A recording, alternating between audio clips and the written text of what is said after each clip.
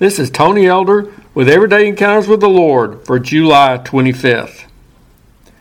One time I was reading an engagement announcement in the newspaper, primarily due to some familiarity I had with the local family of the bride-to-be.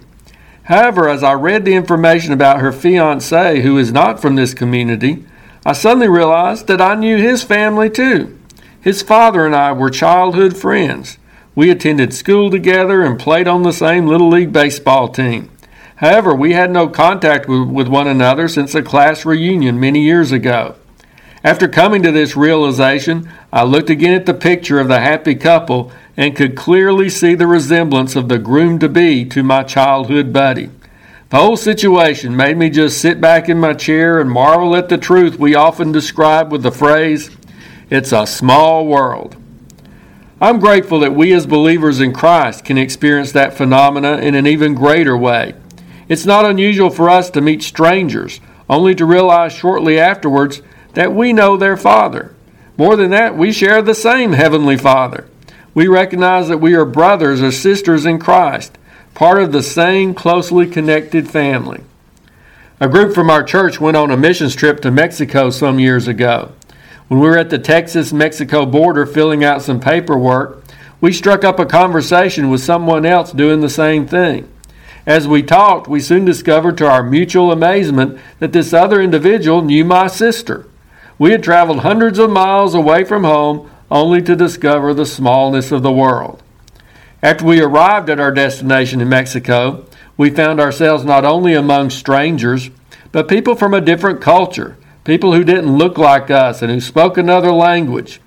But as we met some of the people in the churches where we ministered, we clearly recognized that we knew one another's Father, that we were members of the family of God.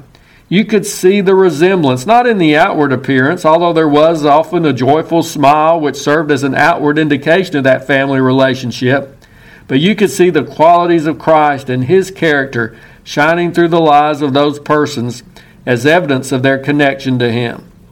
It's wonderful to know that no matter where we travel around the world, we can often encounter people who know the same God and serve the same Lord whom we know and serve. And that makes us more than acquaintances.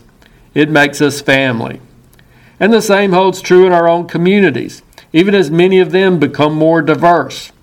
All of us as human beings share certain connections with one another. But we have an even greater bond with our fellow believers in Christ. Oh, we may look differently, follow different traditions, prefer different political parties, have different styles of worship, and a host of other distinctions. But hopefully we can recognize the Spirit of Christ in one another and celebrate the kinship we enjoy.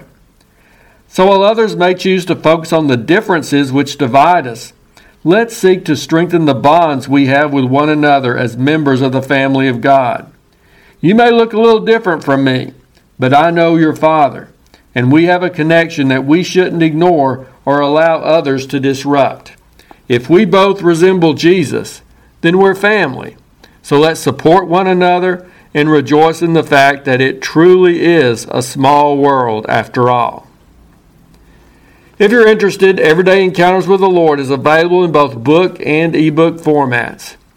And now I pray that you'll encounter the Lord today in your own everyday experiences.